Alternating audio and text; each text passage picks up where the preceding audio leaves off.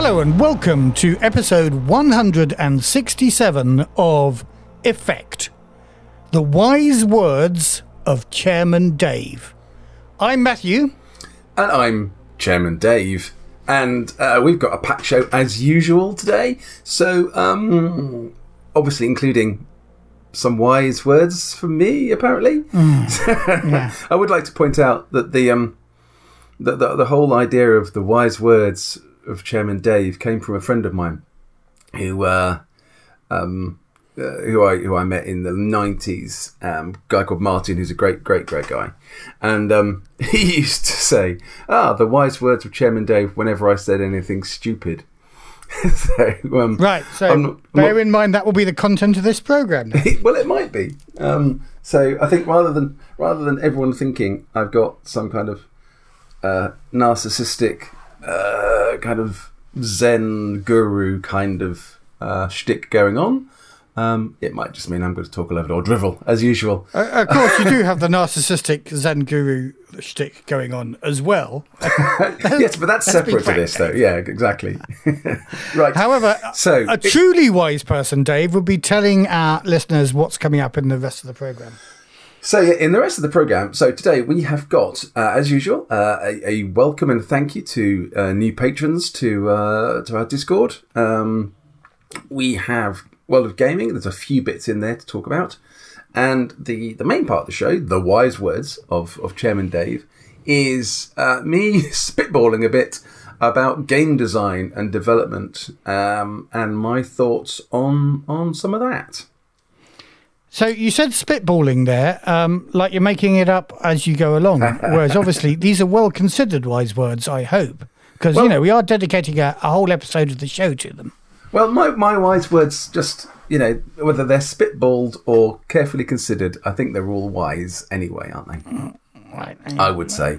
But it is quite early. Let us wait and see, shall we? It is quite early on a Friday morning right now, and frankly, whatever, I'm not really sure what's coming out of my mouth at the moment, so this might all get edited out anyway for just being really boring. But if we do that, then there's no episode. So let's carry on. That's true. Right then, let's move swiftly on then. What new patrons? Who do we have aboard?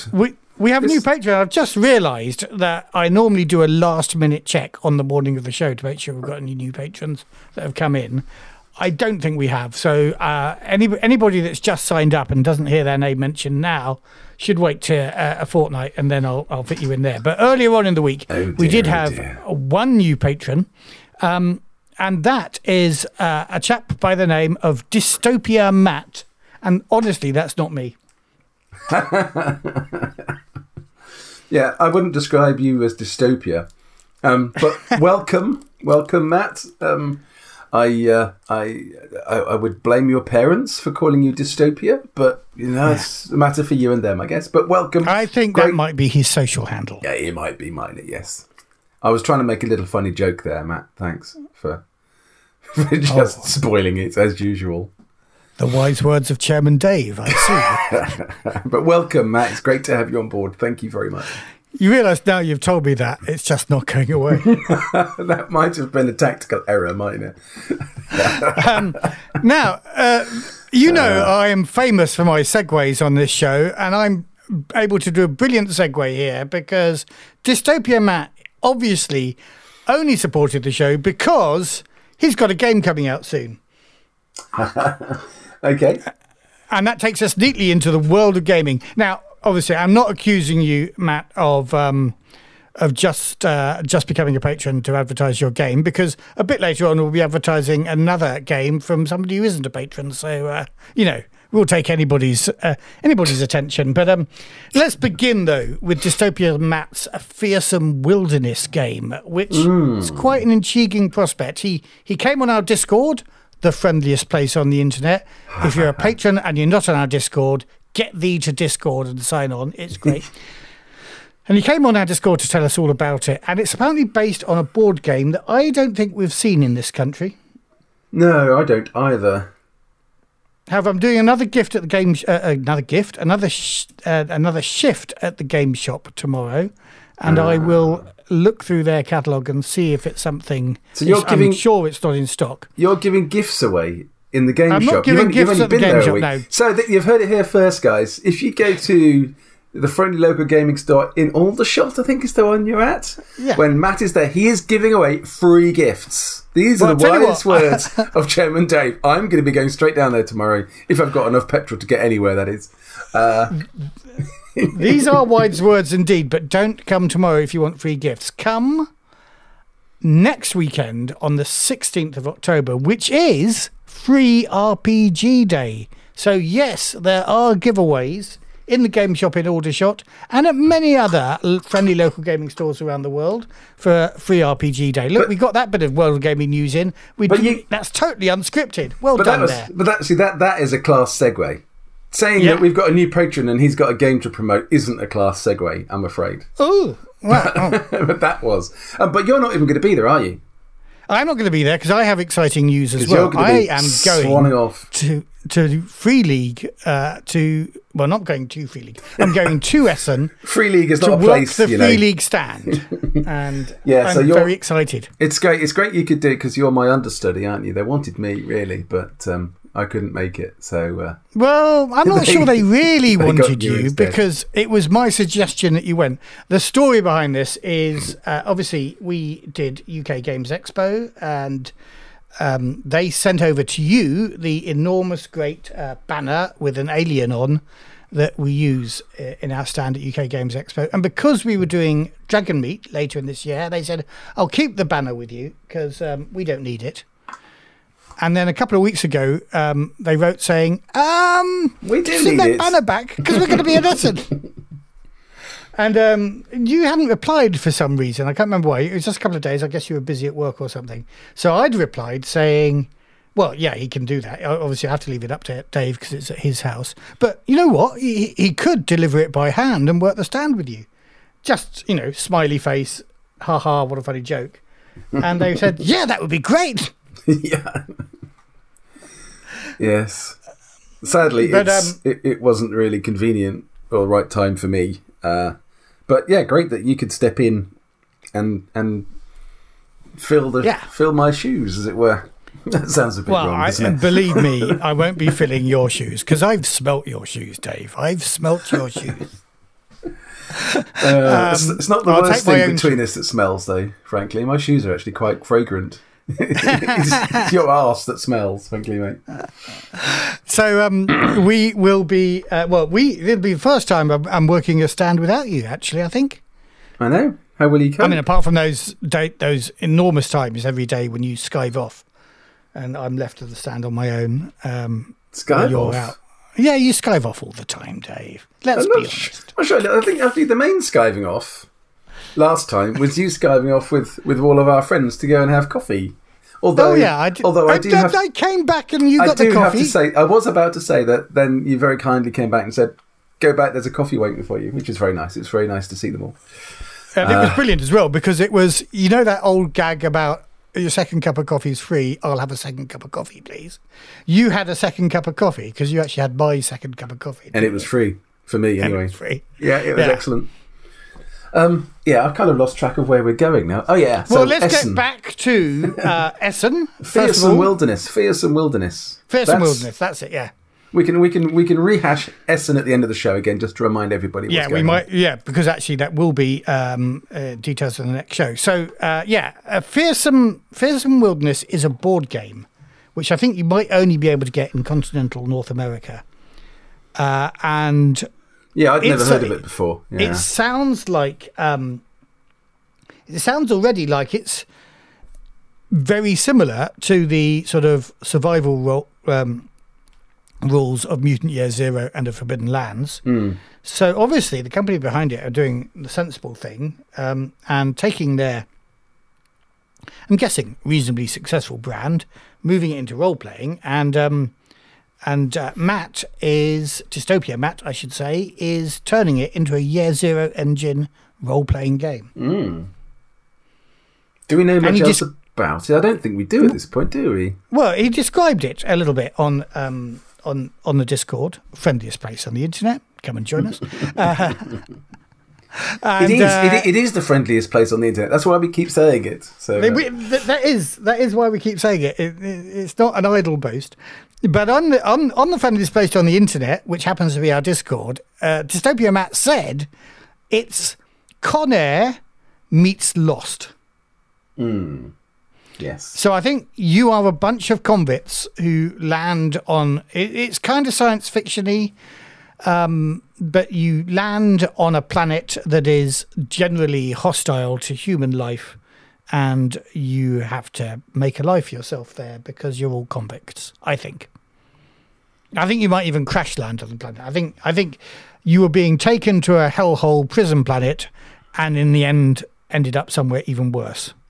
Yeah, it says here, your characters begin the game as prisoners aboard a prison transport spaceship who have recently awoken from long-term hibernation. In the prologue scenario, the prison transport ship crashes on a mysterious wilderness planet inhabited by unnatural, fearsome critters of American lumberjack folklore. Is there a Versen swing to this as well? The horror is compounded by the fact that medication required to adjust from prolonged suspended animation does strange things to the mind.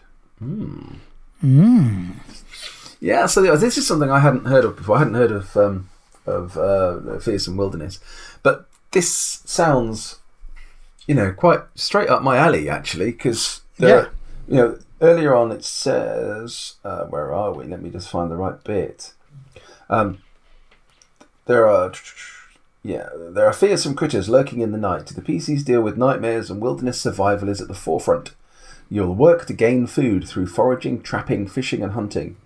Then you must allocate time to prepare it if it's raw and preserve it for later. The scenes will alternate between wilderness survival and solving mysteries of the wilderness. Now it sounds straight up my street because this is exactly the kind of game that I enjoy, particularly on video games. It's exactly the kind of survival thing that I really like. So yeah, I should be watching this with great interest. Interest. So I think we'll do more than watch it with interest. At the moment, he's writing it. The website's up, and we'll put a link to this in our show notes. Yeah. They are going to probably kickstart it at some point, but they might precede that with a quick start version of the rules to build popularity up. So when they release either one of those things, announce the Kickstarter or release the quick starter, we'll get an interview with Dystopia Matt because he's one of our patrons now. So I'm sure he'll be amenable to an interview, and we'll ask him more about it. I'm just looking at the little website link that, like you say, will be in the show notes. The book design that they've got in there looks really cool. Actually, I like that very much. You know me, I'm easily kind of seduced by something that's easy on the eye, and that looks really nice. It looks good. So it's also looks like there's a minis line that goes with the board game miniatures collection. So it's interesting. So it says October 2020, Fearsome Wilderness, the board game and miniatures collection, launched on Kickstarter. And it was at that point that they announced that the next project would be a role-playing game set in the same world. Yeah, so cool. Interesting. Cool. And a Year Zero Engine 1 to boot. Indeed. Although I'm now beginning to get to the point where I'm thinking, hold on, I've now got a backlog of Year Zero games I have kickstarted. And we haven't even considered, I'm sure we said at the time, we'll do an episode of that on our actual play stream. And we've got a massive backlog of things on our actual play stream. But but never mind, we'll get round to them eventually, even though we have all got jobs now. Well, I do think there's an interesting thing here that I think we mentioned a few episodes ago briefly, but didn't really talk about, which is at what point is there Year Zero saturation? Because there's a lot of Year Zero games coming out, from a variety of sources. Some of which, I'm working on, directly. So, the Year Zero engine is such a good game engine that it's obviously, it bears the weight of a lot of different settings and concepts. But I just wonder if the point will come where the general gaming public will be, oh god, not another bloody Year Zero game. I think there may be voices like that already, but these are people who don't like the Year Zero engine. And in the end of the day, we don't play much D&D, but there's a whole bunch of 5th Ed games out there, and that's not saturated that market as far as I'm aware. No, that's a fair point. Yeah, maybe we need to find a way to tap into the 5e market and get those 5e players playing Year Zero games. Yeah, one of the interesting things that came up, and in fact another one of our patrons pointed out to us and had a conversation. Apparently, keep meaning to look this up, apparently the guys from Critical Role took a bit of time out to do an Alien-based game. Well, not quite Alien. I think they mixed Alien and Mothership to do a thing. And there were a whole bunch of comments about, this looks really interesting. There were even one comment which our patron, Wit, pointed out, where somebody had said, I didn't even know that D&D was part of a thing called tabletop RPGs. I thought D&D was it. So, that's opened a little bit of the segment's mind up to the idea that other games might exist, and particularly Alien. Yes. I want to watch it to see how alien it is and how Mothership it is. I think it's interesting that they merged those two games. They didn't want to just run Alien. Anyway, cool. So we're getting off the subject here. But anyway, we will put the link in the show notes to the Fearsome Wilderness, and we will see that coming to a channel near you shortly. Indeed, and good luck, Matt, with the development of that. And another friend of the show and patron, I believe, has also got a Kickstarter out, and this is something that you know a little bit more about than me. It's Aegean. Yeah, so our friend Stu Goff has kickstarted the main rule book for Aegean role-playing game, which is set, as the name suggests, in the Aegean, and it's kind of Greek mythology based, where you play heroes who are exploring and communing with gods and defeating monsters. Now, there's a quick start came out a while ago, which I bought, because the other thing that I really like about the Stu's idea here is the idea of city building, and that your heroes form part of a city on an island or a coast somewhere, and part of the game is developing and building your city and your community. Now, I really like that idea. We've talked... do you? Because, that Alien Colony game doesn't have any sort of city building equivalent thing in it, and neither does Tales of the Old West. There was me thinking about a very simple gunfighting game, and now suddenly we're building Deadwood. And politics. There's that ancient Roman game you were trying on us a few years back, and of course you're thinking about converting to the Year Zero rules, and that's got a city building mechanic in it too. Something like that, yes. I never twigged that you liked city building. So yes. I mean, I know you're not very attentive, are you, Matt? So I'm not surprised you haven't noticed after 40 years. But yeah, so I like that kind of concept, and there's not. I've been trying to think of good examples of where that sort of town or city building thing has been done before. And there aren't any brilliant ones. I think the one that kind of comes closest for me, but it's actually really still quite abstract and quite sort of high level, is the idea of the Ark in Mutant Year Zero. And that works really nicely, but it's still quite a simple, straightforward approach, which actually might be the best way of doing it. I mean, yeah, I was about to say. We've found with Tales of the Old West that simple may be better. At every iteration, I've simplified. It is early. I mean, it's before 10 o'clock on a Friday. I mean, sorry, guys. I've simplified each variant of the town each rules. Iteration of the town building and they've got better as a result. Each time. So, it's amazing how that happens. I know. But again, I think that's partly specific to Toto, because I think in Toto, building your town and your community isn't the number one priority for a player. But it's a nice thing to do if your players want to be building their local version of Deadwood, which is great.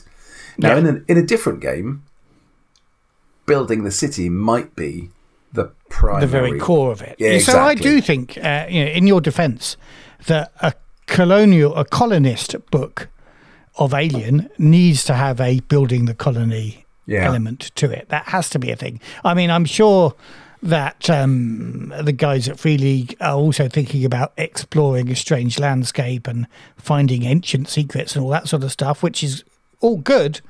But the core activity of an actual colonist is building a colony, isn't it? Yes. Yeah, absolutely. Yeah. Yes. So, so anyway, so I got the quick start, and I was slightly disappointed that it didn't reveal anything about that part of the game. So maybe I shouldn't have been. It's a quick start, so it's really just giving you the rules, as quick starts do, to get you actually into the world and playing it a little bit. So I was really interested to see Stu's Kickstarter kick off. He's got another 2 weeks, even, or in fact more than that actually. I think. Let's have a quick look. So we've got 20 odd days still. We have 23 days to go, and he is 2/3 of the way towards his target of £6,000. I have backed this. I'm really looking forward to seeing the city building rules, and I just love the idea. So particularly having just come back from a cruising holiday in the Aegean, where it's just such a fabulous location. It's a setting that is, well, for so many reasons, is just so ripe for a good role-playing game. Not only the landscape and the kind of the real history, but obviously the mythology and the colour and the variety that goes with all of that. It makes the Aegean and the sort of Greek mythology setting just obvious and ripe for a good role-playing game. Mm-hmm. But yes, so if you're interested in that, folks, get yourself off to Kickstarter. There are 23 days to go from the day of recording, which is the 8th of October. So get in there and help Stu get that over the line, and let's get some of those stretch goals opened up. That's, brilliant. And we are shills for not just you and not just for Dystopia Matt. We will gladly be shills basically for anybody who pays us any attention whatsoever. So we got an email earlier this week from a company called Three-Eyed Goat. And, it may be easier if I read it out, actually. They say, to whom it may concern, they don't even listen to our names at this podcast. To whom it may concern at Effect Podcast, we are Three-Eyed Goat Games, a shiny new independent tabletop role-playing game publisher. We are bi-coastal. Two of our trio are based in Atlanta, Georgia, and our third is based in Los Angeles, California. We're big fans of what you do, and we love to share our very first RPG playtest, Black Rose Manor, with you to see what you think. We're not looking for publicity, but if you want to give it to us, that's awesome, and we're not going to say no. Really, we just want to share this game with knowledgeable players and storytellers that we hope will appreciate it, and we kind of need it out of our hands at this point. We're not Swedish game makers, so we totally understand if you want to make a pass on this. I think that's the paragraph that they've put in just to say something specific to the podcast they're writing to. I reckon that first paragraph, probably a whole bunch of podcasts have got that. Yeah. But here, just giving us attention gets results. So anywho, Black Rose Manor is a survival horror TTRPG that plays on haunted house tropes of stories like The Haunting of Hill House, The Shining, 13 Ghosts, The Haunting of Bly Manor, The Amityville Horror, The Conjuring, the list goes on. It does. It's a rules-like game that favours narrative above mechanics and is largely character-focused. It uses an original system created for this game that is hopefully quick to pick up and play. So, not Year Zero. But neither was Aegean Year Zero, let's be frank. No, it's not. But Aegean is very similar in concept to Year Zero, though, in many ways. The game itself is driven by the fiction and intended for one-shot or very short campaign play with room for as many players as a game master can handle. They sent us the sort of starter, quick start playtest document, as they call it. That's also available on DriveThruRPG, and we will put a link in the show notes because it's kind of interesting. And it's on DriveThruRPG as pay what you want, and they say, and I'm quoting here, we suggest free because we just want people to play it. And they've given me an attachment, and I said, well, the least we can do in return for this copy you've sent me free of charge without even having to go to DTRPG is mention it in our upcoming World of Gaming slot. So consider yourself mentioned, Three-Eyed Goat Games. Indeed. And it looks like a fun game to play. It is relatively rules light. I'm looking at actually more pages than I thought. 37 pages. I haven't looked at it yet. But, now I have a bit of a thing with PDFs that I've just got to get over. But I've come out of real publishing, and any number of pages that is not divisible by 4 offends me. So I hope Three-Eyed Goat Games, you're going to sort that out eventually. Because do you want to explain why? Because a book is made up of a piece of paper with 4 pages printed on it, folded in half. I mean, that's essentially, that's the simplest book. But all books have blocks of pieces of paper folded in half with 4 pages printed on. So all books have a multiple of 4 pages. And it just offends me when there's an odd number like 37. And I know if you're reading it on PDF, that's fine, because it's only a PDF and you can have as many pages as you want in a PDF. But if you're going to print it out and publish it, then it's got to be a multiple of 4 pages. Sorry, it's just me. I know. Well, I guess it's easy to make it a multiple of 4 pages by adding extra artwork or adding a acknowledgements page or something. So it's not a big problem, is it? I guess. Yeah. But I always try to do things in multiples of 4. I mean, I don't know that we've succeeded in the stuff that we've done, but yeah, exactly. Kind of I'm going to go and check stuff that we've done. I'm sure you will. Next time, I'm going to haul you over the coals if they're not multiples of 4. So anyway, this game is set in the 50s in America. I mean, I'm sure you can set it in other places as well, because it's one of those rules-light systems that's easily expandable too. It seems to have a sort of 4 conditions of terror. So you've got 4 terror tick boxes to kick off. Your skills, I think, are kind of player-defined. So in the example they give, you've got a discerning eye, a twin bond, and a narrow focus. But I think you could almost put any words in there. And you've got some stats. You've got 6 stats, and you spread 12 points among them. So in this example, this particular character has got athleticism 1, resilience 2, wit of 4, awareness of 2, agility of 1, and presence. So a very witty person. And that means clever in this game. Yeah, and there's you also write down your flight or fight response. Fight or flight. And his is drinks liquor from a flask, which I kind of like. So anyway, looks like a simple game. Check it out on DriveThruRPG and Three-Eyed Goat Games. Good luck to you. And if you want to tell us more about it when you get to publishing a bigger version with a multiple of 4 pages, then come back to us. I think, guys, if you do it, and you're listening, you should do it not as a multiple of 4, just to see Matt rage. So I think that should be. They may not get on the show. If they don't. Well, they might though. Actually, they might still. Cool. What else do we have to say about the world of gaming? In the world of gaming? Well, we've all received the One Ring PDFs. We have. I still haven't read it yet, actually. I need to find some time to do that. Have you? No, me neither. I committed myself at the weekend to at least read the starter set box. Yes. And I've got halfway through maybe one document. I think this is my problem with, and this isn't just Year Zero games, this is too many games to run now. And also now that I'm starting work again and I don't have 7 days a week off, which I have had effectively, I'm finding it difficult to fit stuff like that in. Yeah. I've also got into the habit of watching a lot of YouTube videos, and, they've still got to be watched. If I don't watch them, who else is going to watch them? I mean, so what kind of YouTube videos have you got? Dear, you don't want to know about my YouTube video habits. Okay, but this probably why. This mainly started with over a year ago. And if I don't, then clearly our listeners shouldn't. And is there a concern about this going to the police? Now, you asked the question, you have to hear the answer. No. So just before lockdown, it was my boy's 15th birthday, and he wanted a guitar for his birthday.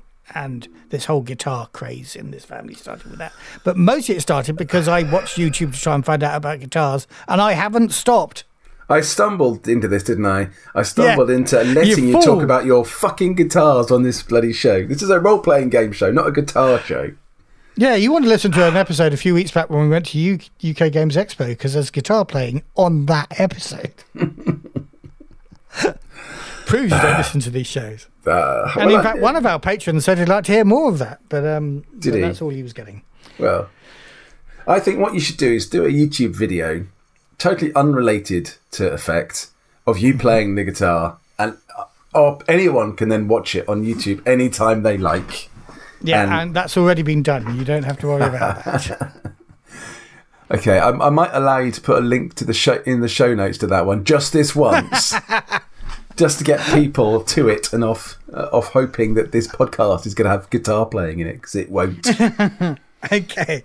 Well, it might. It's kind of boring. I'm testing out the settings on my new amp, so it's just like 3 chords. It might be because you've been doing the lion's share of the editing, so you could edit in anything you want. Actually. Yeah, exactly. So, unlimited power. But I've got to say, even though I haven't read the One Ring PDFs, they do look gorgeous, lovely, don't they? Yeah. And I remember that conversation that we had with, particularly with Martin, actually, where I asked him about his thoughts of the design, and what I was hoping for when I asked that question is exactly what we've got. It's gorgeous. It's really gorgeous. Yeah. I love it. I love it. I love it. I love it. So when I find an 8th or 9th day in the week, I'll be quite interested to play it. I'm not sure I want to run it, but I'll be quite interested to play it. Although I think we might find patrons who'll run us through. Yeah, absolutely. A bit like the great game we had of Slay a few weeks ago that our friend Nobble ran for us. And he might run that because he's quite the One Ring expert. So that'd be great. That would be really good. Yeah. Although it was interesting, I was reading something about somebody's game. It might have been one of our patrons. I can't remember who. And they're going through the list of characters, and it felt very kind of stereotypical Lord of the Rings. Now, this might not be such wise words, but I kind of felt I'd want something. Really are, Dave. I kind of sort of felt I want something slightly different, a twist or something to it, rather than just. So I think you were reading the same old tropes. Thomas's character, where he talked about a Thomas of Bree, a Hobbit of Bree, a dwarf crafter and hard-nosed merchant with serious armour and kit, an elf of Linden Warden and Dunedin Ranger. And I am going to propose a counter-argument, Dave, which is I don't want to not play Lord of the Rings when I'm playing the One Ring. No, I was going to say, I mean, what kind of should you expect from the One Ring, a Lord of the Rings game? Yeah. But I don't know. There was just a bit in me. I don't know. Maybe is that something that means that perhaps deep down I'm not really that interested in playing it? Maybe, but I am interested in playing it, but I don't know. I think I think I'd need to give it a try. I guess I just fear that in the role-playing game, all the characters, the halfling characters are just going to be a version of Frodo or Sam. And the elf characters are just going to be a version of Legolas and Orlando Bloom staring into the distance, trying to look profound when he can't really act that well. And, just it would be nice to have a slightly different twist on some of those very well-known character. We'll have to see. We'll have to do some styles. character creation and see whether we can get slightly different twists. And I'm sure you can. And obviously, the world of Tolkien is so rich, and there's so much to it that it's going to be impossible not to have a game that feels fresh and new and exciting. But I was just reflecting on my kind of initial gut reaction when I was reading that post.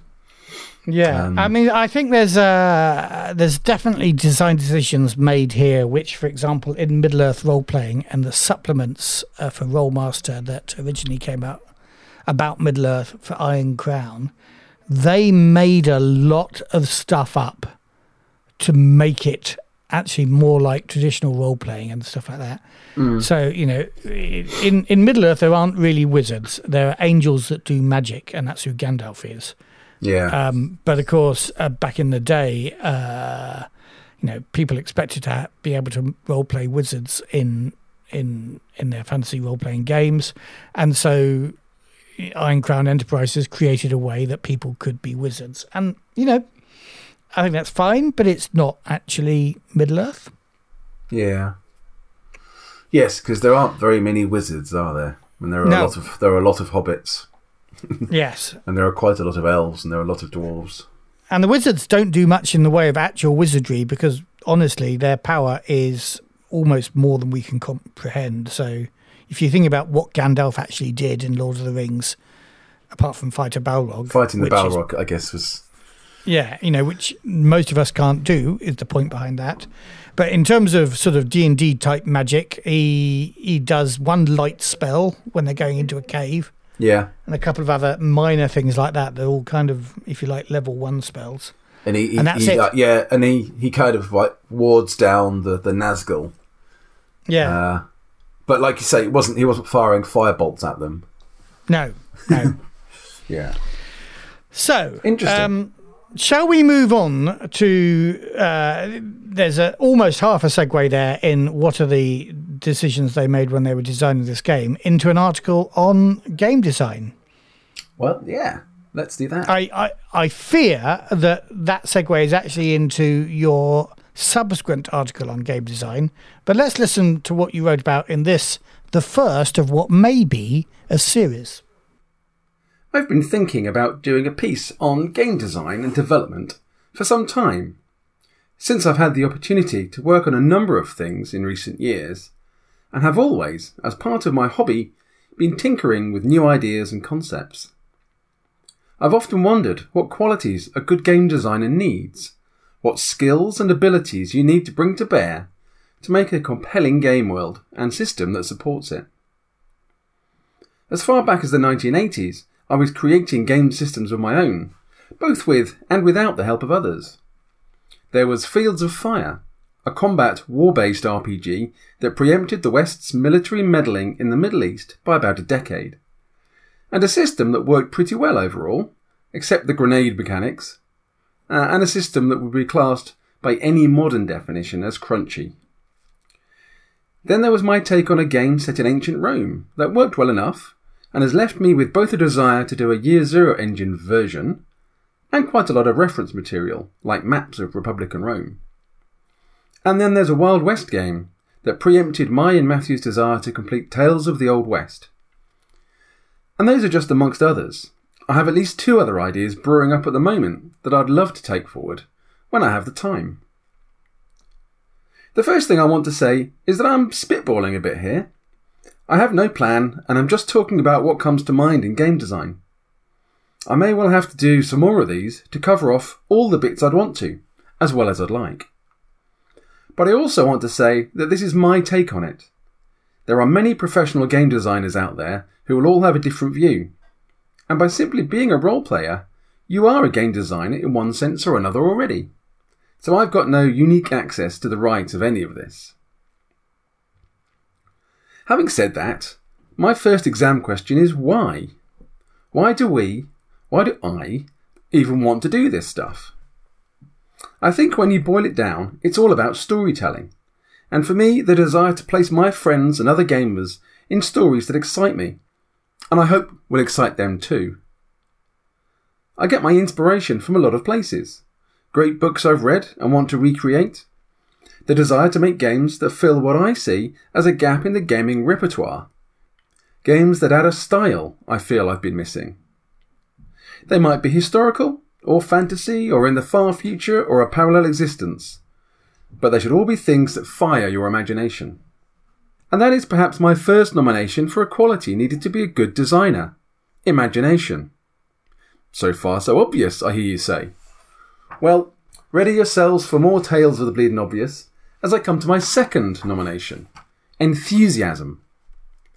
You need to be enthused by the stories you want to tell, and the world you're setting up to tell them in. A lack of enthusiasm is easily spotted, as the best work is detailed and thorough and well thought through, all things that are too easily overlooked if there isn't enough enthusiasm to see a project through. And this is another key point: seeing a task to the finish. Even writing a scenario can be a tall order, but a whole system, mechanics, setting, the people who inhabit it. I once read an interview of some young, up-and-coming writer, whose name I can't remember now, who was asked his advice about how to finish a book. And it's advice that applies equally well to the marathon effort in bringing a game system to life. His answer was, not finding something better to do. And it's so true. I have almost 2 complete novels sitting waiting to be finalised and published. But have I found the time to get either over the line? Not yet, is the answer. Not while I have so many RPGs I'm desperate to bring to life. So we have enthusiasm, imagination, and the drive to finish the work. What else might you need? Some would say writing ability, a skill with words. And yes, of course, that's partly true, but perhaps not in the way most people might think. Yes, of course, being grammatically accurate is important, unless your shtick is that you're not. But you don't need to be able to write a flowing, flowery language. You would find, as I have, that prose that dances off the page in a beautiful pirouette is far less interesting to game publishing companies than something that's clear, functional, reasonably well written, and above all, concise. There's a word limit. You have to stick to it. Ideally, you should come in under it. It leaves little space for colourful description, especially if that description adds little more than a bit of extra colour to the game. Stephen King always advised new writers to take their finished work, that they've beautifully crafted to be as tightly written as possible, and then take out 1 word in every 10, because the book will be better for it. I guess I've wandered into the realms of editing a bit here now, a rare skill in and of itself. That usually happens at the end of the process. But as a writer, having an eye for the editor's approach can only be a good thing. That doesn't mean don't write the game you want, but you can look out for the worst excesses of unnecessary writing. And not be too upset when the editor rides in like a cowboy and starts whipping your text into shape, or more accurately, into the shape they want. So writing ability gets on the list too, but it's more to do with the approach to the writing than the ability to write like Dickens. One thing I've found very useful, which I'm always trying to develop, is my analytical approach to game design. In working for Free League on the Alien line, I'm all over the analysis. Analysing someone else's initial text, in Alien's case Drew Gasker's work, is quite easy, I find. Much easier than analysing your own. A part of my job for Free League is to deconstruct the scenarios Drew creates, see how the players will intersect with them, and identifying the parts of the story and scenario that can be improved. Working from somebody else's baseline is easy. The subject matter for analysis is all before you, and coming up with ideas, amendments and enhancements, and contributing to the overall quality of the work is really rewarding and great fun. But bringing that analytical focus to your own work can be tricky. For one, you may love a part of your game, a rules approach or a setting, and feel nothing but pride at the magnificence of your work. But it might not work in the right way in that place. It can be hard to reach that analysis yourself, without an outside perspective. And it can be hard to drop it from your game. But drop it you must if it doesn't work. So be analytical, makes it onto the list, which also brings in be logical and be consistent. But also, ruthlessness makes it onto the list too, as you must ruthlessly cull parts of the game that don't fit or don't work. That said, you don't have to sacrifice those sacred cows. You just lead them off, back to the paddock, to wait for your next game to come along, when they can be brought out again, and hopefully are all the better for a better fit in a different context. That brings me on to concepts and philosophy. But I think I'll save a discussion about those for another time. Well, wise words, Dave. Wise words indeed. Now, and I think the wisest words were actually towards the end of that piece, so we could cut out the first 7 minutes and concentrate on that last paragraph where you say, one thing I found very useful, which I'm trying to develop, is my analytical approach to game design. In working for Freely on the Alien line, I'm all over the analysis, analysing someone else's initial text. In Alien's case, the lovely Drew Gasker. I've added the lovely in there because you forgot to put that bit in. Now, that's quite easy, you say. Hang on 1 second, Matt. So, wait, the lovely. So now you can cut that into my piece. We'll edit that back in when you're done. Good. If you think I'm going to waste my time editing your basic error, then I'm sorry. No. He can catch up on the lovely then when you've just said it. That'll be enough for him. But the main point I was trying to get to is you say it's much easier than analysing your own. And it is, isn't it? Because I think that's very true, yes. Which is why you need me to, basically tell you how crap it all is. Or to explain why your town creation rules are too complex and we need to simplify it. Not telling you how we need to simplify it. I don't think that's my job, but just to say, you need to make that simpler, mate. Yeah, I mean, it's taking that as an example, with both the colony stuff that I did and for Alien and the town rules for Toto, my original stab at it was just a little bit too complicated. Now, I think for Alien, I didn't simplify it a lot, but I did simplify it a bit. And I think that's probably okay. Now, I still don't know whether the Free League guys are going to want to use that, despite the lovely Drew's comments on Facebook a while ago saying that we were. So knowing what they're like, it might get considerably altered if they think it's too long or too complicated. Yeah. But I think for me... And they might ask you to do that. They might come back to you and say, completely. We like it, but simplify it. Yeah, absolutely. I mean, the first thing, when I first did it, which is nearly 18 months ago, I was looking at, or even a bit longer, I did it it took me 2 days to do it, just sitting down and writing. And I pinged it over to them. Again, this is just kind of my enthusiasm and sort of subtle, give us a job kind of approach. And they responded, and they were really impressed with it, which is fabulous. I did ask Nils at the time, what could I do to improve it? He said, make it half the length, which is the standard thing from them. Get the word count down. Obviously, I mentioned the word count in my piece, but I think that needs to have a bit more complexity. The thing with, I mean, you saw right at the start with Toto that it was probably going to be a bit overcomplicated, and having been playtesting it, I've kind of simplified it maybe 2 or 3 times. And there is probably another level of simplification that I'm going to add to it, which just takes out something which seems sensible, but actually at the table doesn't really add much. So, and what is that thing, actually? Because I've been listening as I've been editing, and this is actually what we've been editing, and we're on our actual play feed, you can listen to a play test from actually almost a year ago, I think. Yes, it's at least a year ago, probably longer actually. Steaming Rock. So it's gone through a couple of iterations since then, but what's the thing you're thinking about now, simplifying? So I did change it quite a bit since then. So actually the version that's being heard in the playtests now is not the version that we're using.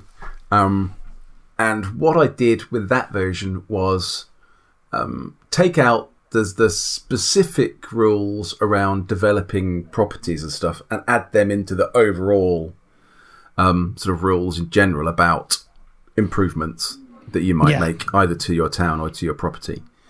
And the thing that I've taken out of it now, or I'm in the process of taking out, is the need, one, for a skill roll, because I think this is more on property than actually on the town. But on the property, the skill roll was kind of pointless because it was really difficult to come up with something that was sensible as a penalty if you failed the skill roll, rather than just saying you've wasted your time and, you know, back to square one, which didn't feel right. And then there was also the kind of the variable cost. And I was trying to work out a way of allowing the players, if they wanted to do the work entirely by hand without actually buying anything. So in your free time, you go out to the woods and you and your mates chop the trees down and you cut your timber and you go and do it all with that. And that seemed fine, but actually the kind of the variation it gave you in building the town or building your property was just kind of pointless, really. So I'm taking a lot of that out, simplifying that significantly, because the players, it didn't make any difference, you know, because the cost. And this might be a symptom of me being kind of slightly over generous with money in the game. Yes, but that is your problem. But the cost of doing some of this stuff actually wasn't prohibitive. So why would they bother spending 6 months chopping their own wood when they could just buy the wood, which is actually relatively cheap? Yeah, so, and there's some interesting things about, you know, so obviously, if you look at the genre in the fiction, in films and books, but, you know, particularly, let's go with the original Western books, Little House on the Prairie, which is pretty much a book about chopping down trees and building a house. So there's a lot of that in the books, but, you know, again, the actual adventure, you know, that's kind of a background to the adventure. That isn't what the protagonists are doing. Yes, we know it's taking a long time. We know in the series of books they're moving from place to place to place, but that shouldn't be the focus of all the die rolling and stuff that you're doing. So no, and the thing that I'm trying to build into it, that, you know, not every player is going to want to worry about, but it's the idea of building kind of your family dynasty. You know, and you may well then play the child of your character in the same way that we played the children of our characters in Pendragon. Because I love the idea of that continuity. And I want to... Okay, I'm gonna put a little proviso in there, in the Western period, you know, that, if you like, the Old West period of American history is actually still relatively short, isn't it? Yes. I mean, it's from the period where we're starting as opposed the game, to the Dark Ages in Arthurian. Well, although it's interesting though, you say that. So if we're starting our game in 1872, you've then got 30 years at least of the Wild West, and it's becoming less wild, obviously, over that period. You could start your game earlier if you wanted to, by 10 or 20 years. That would be entirely feasible. And that gives you, say, 30 or 40 years. So you could easily play at least the second generation, if not the third. In Pendragon, our campaign has covered the period of Arthur.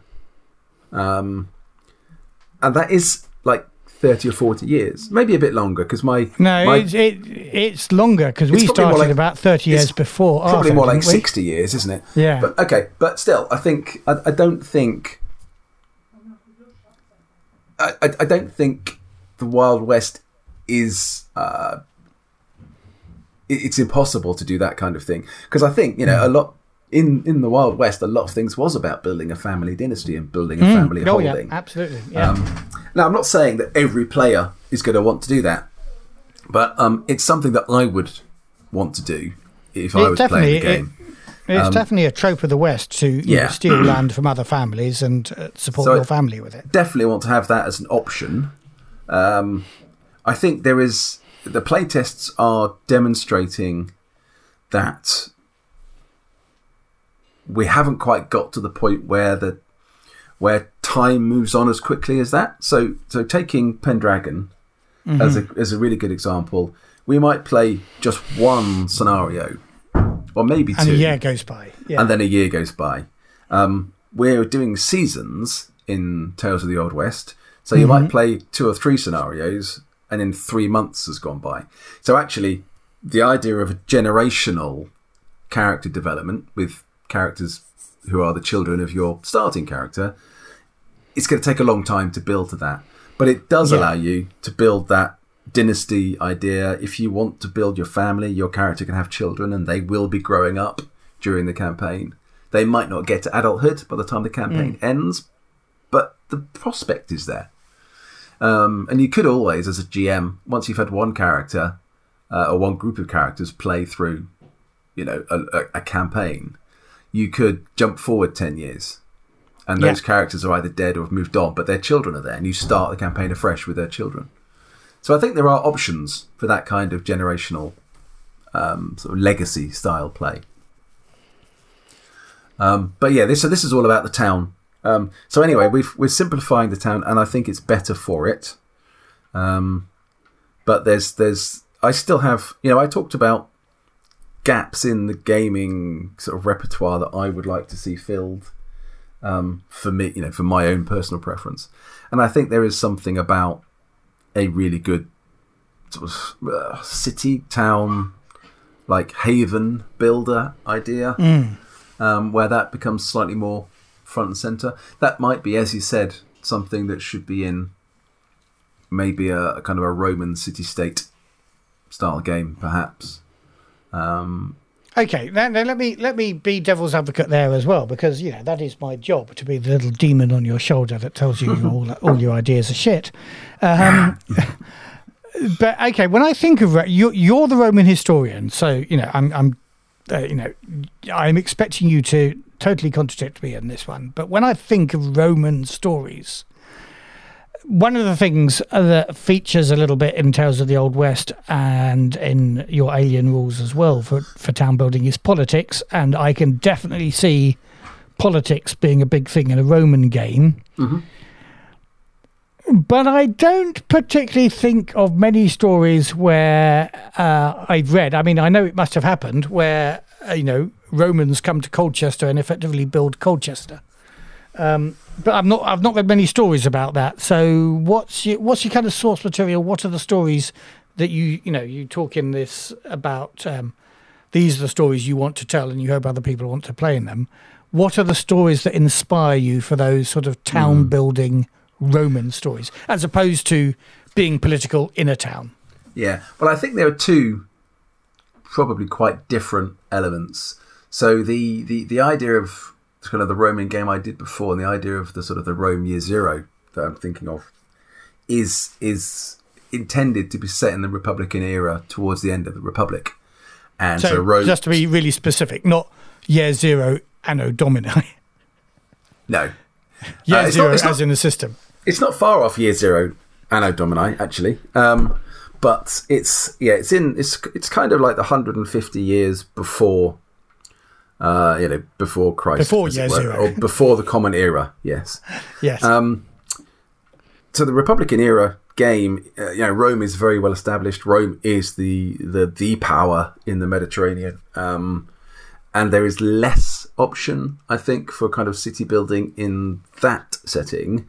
But that setting is absolutely ripe for senatorial politics and battles and that kind of infighting, sort of family infighting to gain superiority over your rivals. The city building thing could go earlier. So if you go backwards 600 or 700 years, when kind of Rome is just being established as a city-state, you have quite a few city-states, and they are competing with one another. And now in the history, Rome dominates them and then incorporates them as part of Rome as time goes on. But there might be something in there where you are playing nobles or citizens of one of these city-states, and you could place it anywhere pretty much. And then you could even be the Roman city-state, but at that point Rome isn't dominant, and therefore you've got a real kind of city-state building vibe in that kind of environment.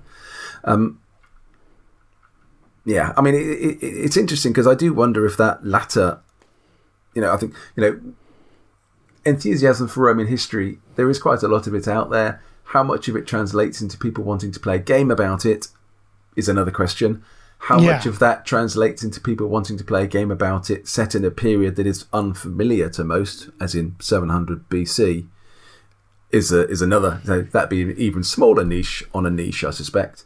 And how many want to play a game about it where there aren't also Cthulhu monsters or zombies or vampires? Because, you and I, we don't like that shit, do we? We want natural, not supernatural games. It has a place, but in the games that we're designing, no, it doesn't have a place.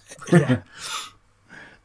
So there may be a reason why all the Roman games I can think of do include monsters. But, yeah, but this is one of my things. So the thing that really annoys me about the entertainment industry generally is, and particularly movies, films, historical films, that they take a historical event or a period and they make up tons of shit about it, which is wrong and crap, as if the history itself isn't fucking replete with drama and excitement and all the rest of it. And it just really annoys me.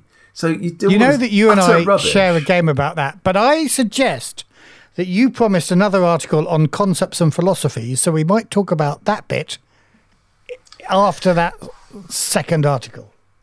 Yeah, that sounds great, because I think there's a lot to be talked about. So I mean, this article was quite general, and it was sort of me musing a little bit and working out where I was kind of going with the thought.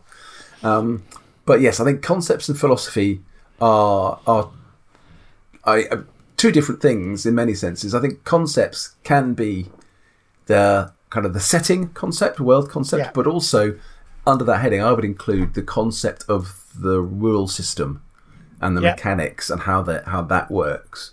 Because absolutely. I mean, we wrote something about that for the Western game, didn't we? Before yes, we did. Yeah, absolutely. Yeah. But I think I'm wondering how many really unique and fresh concepts in terms of game mechanics actually come out nowadays, because you see a lot of things coming out which are variations upon a theme, and it might well be that actually there is a limited number of concepts you can actually run in a role-playing game when you've got to pick up a bunch of dice and roll them against some kind of target to work out whether you succeed or not. There you go. Already you're limiting yourself to just games with dice. Think out of the box, man. No. Although I say that, I actually have been converted slightly. That game you did that you made with cards, I really enjoyed. So yes, my anti-card kind of hysteria is less than it was. But no, I have some ideas. So I want to do a medieval role-playing game. I have ideas for a concept for the mechanics, which I'm not going to talk about because they might be shit, but they might be really good, which I'd like to use in that, which I'm kind of working on.